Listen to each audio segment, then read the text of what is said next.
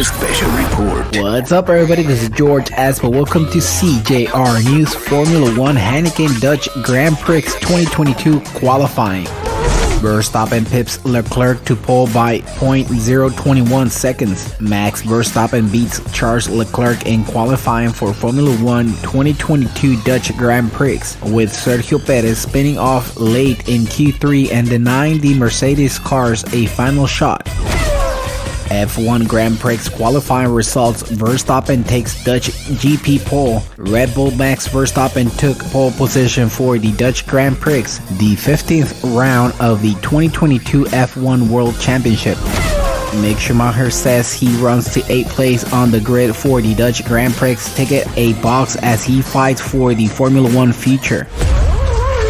Thank you for listening. CJR News Formula 1 Qualifying Dutch GP. This is George Aspel, and don't forget to subscribe to our podcast on Google, Spotify, and Apple. Thank you and goodbye.